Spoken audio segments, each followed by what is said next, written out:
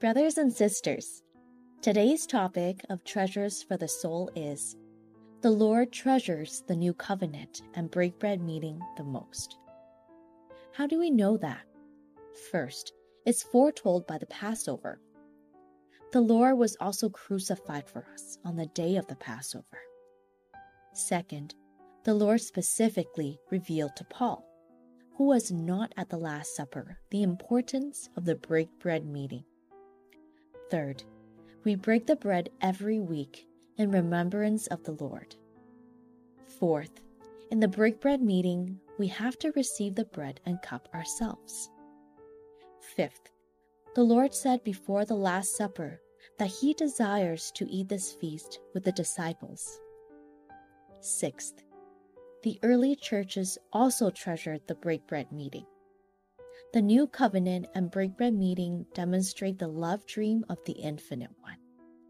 May you also treasure the new covenant and the break bread meeting.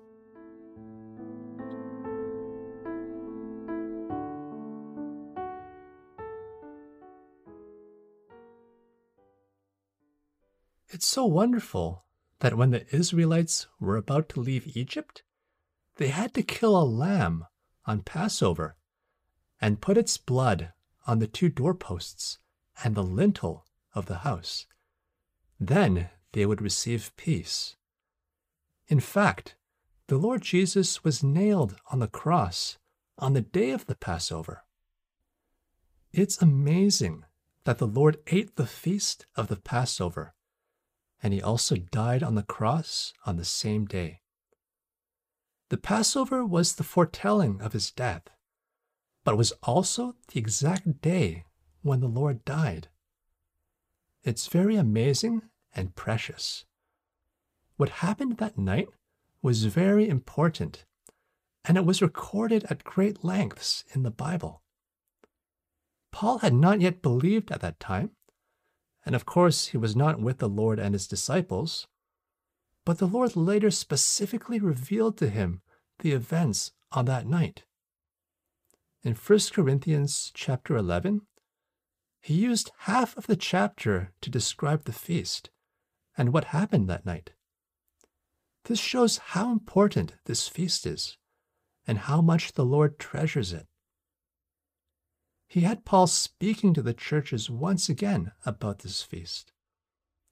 Though Paul was not there, the details were revealed to him so clearly, as if he had been there. It's so precious that the Lord treasures the new covenant very much. I feel that we haven't treasured it enough, even though every day I give thanks that He established the most beautiful covenant in the universe by His blood.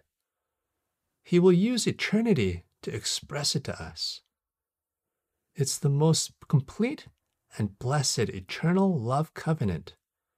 He truly desires us to experience this because it includes His love dream. We're His love dream. He was longing to dwell in our hearts. In John 17, the Lord prayed in His last prayer that He would be in us. He describes at length in earlier chapters about being in us and us being in Him. This is indeed His love desire. He loves us so much that He desires to be the closest to us. The feast is also unique. We have to eat the bread and drink from the cup. When you receive a gift from somebody, you wouldn't eat it because it's probably something that you can't eat. But we take the bread and cup every week for the rest of our lives. I feel very blessed about all the gifts I've received from brothers and sisters. But I can't take them out and review them every week. The bread and cup uniquely express a deep meaning. I have been remembering the Lord for decades, more than 50 years. But I still haven't exhausted the meanings of this feast. It's still fresh. By asking us to eat the bread and drink from the cup, the Lord shows how much He desires us to gain Him. and enjoy the precious effects of him shedding his blood. His desire to eat the feast with the disciples also shows his heart towards us. He's very joyous for your presence in the meeting. He desires each of us. He really treasures this meeting.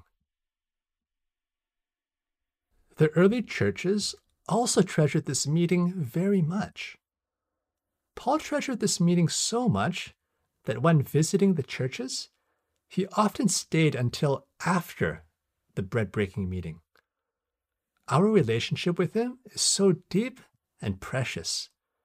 The Infinite One paid such a high price. When the Infinite One established the covenant by his blood, this demonstrates the importance of this meeting. It's to fulfill the love dream of the Infinite One. Moreover, this meeting is established with us. Truly, we each personally have a part in it.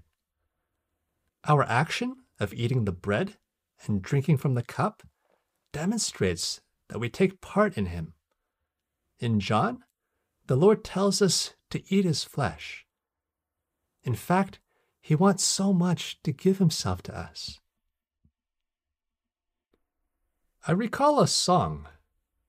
You offered yourself as a sacrifice on the cross so that you can give me the everlasting you.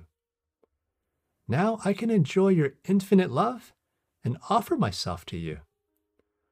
You and I are most deeply united, belonging to each other throughout eternity. You even established this eternal love covenant by your blood.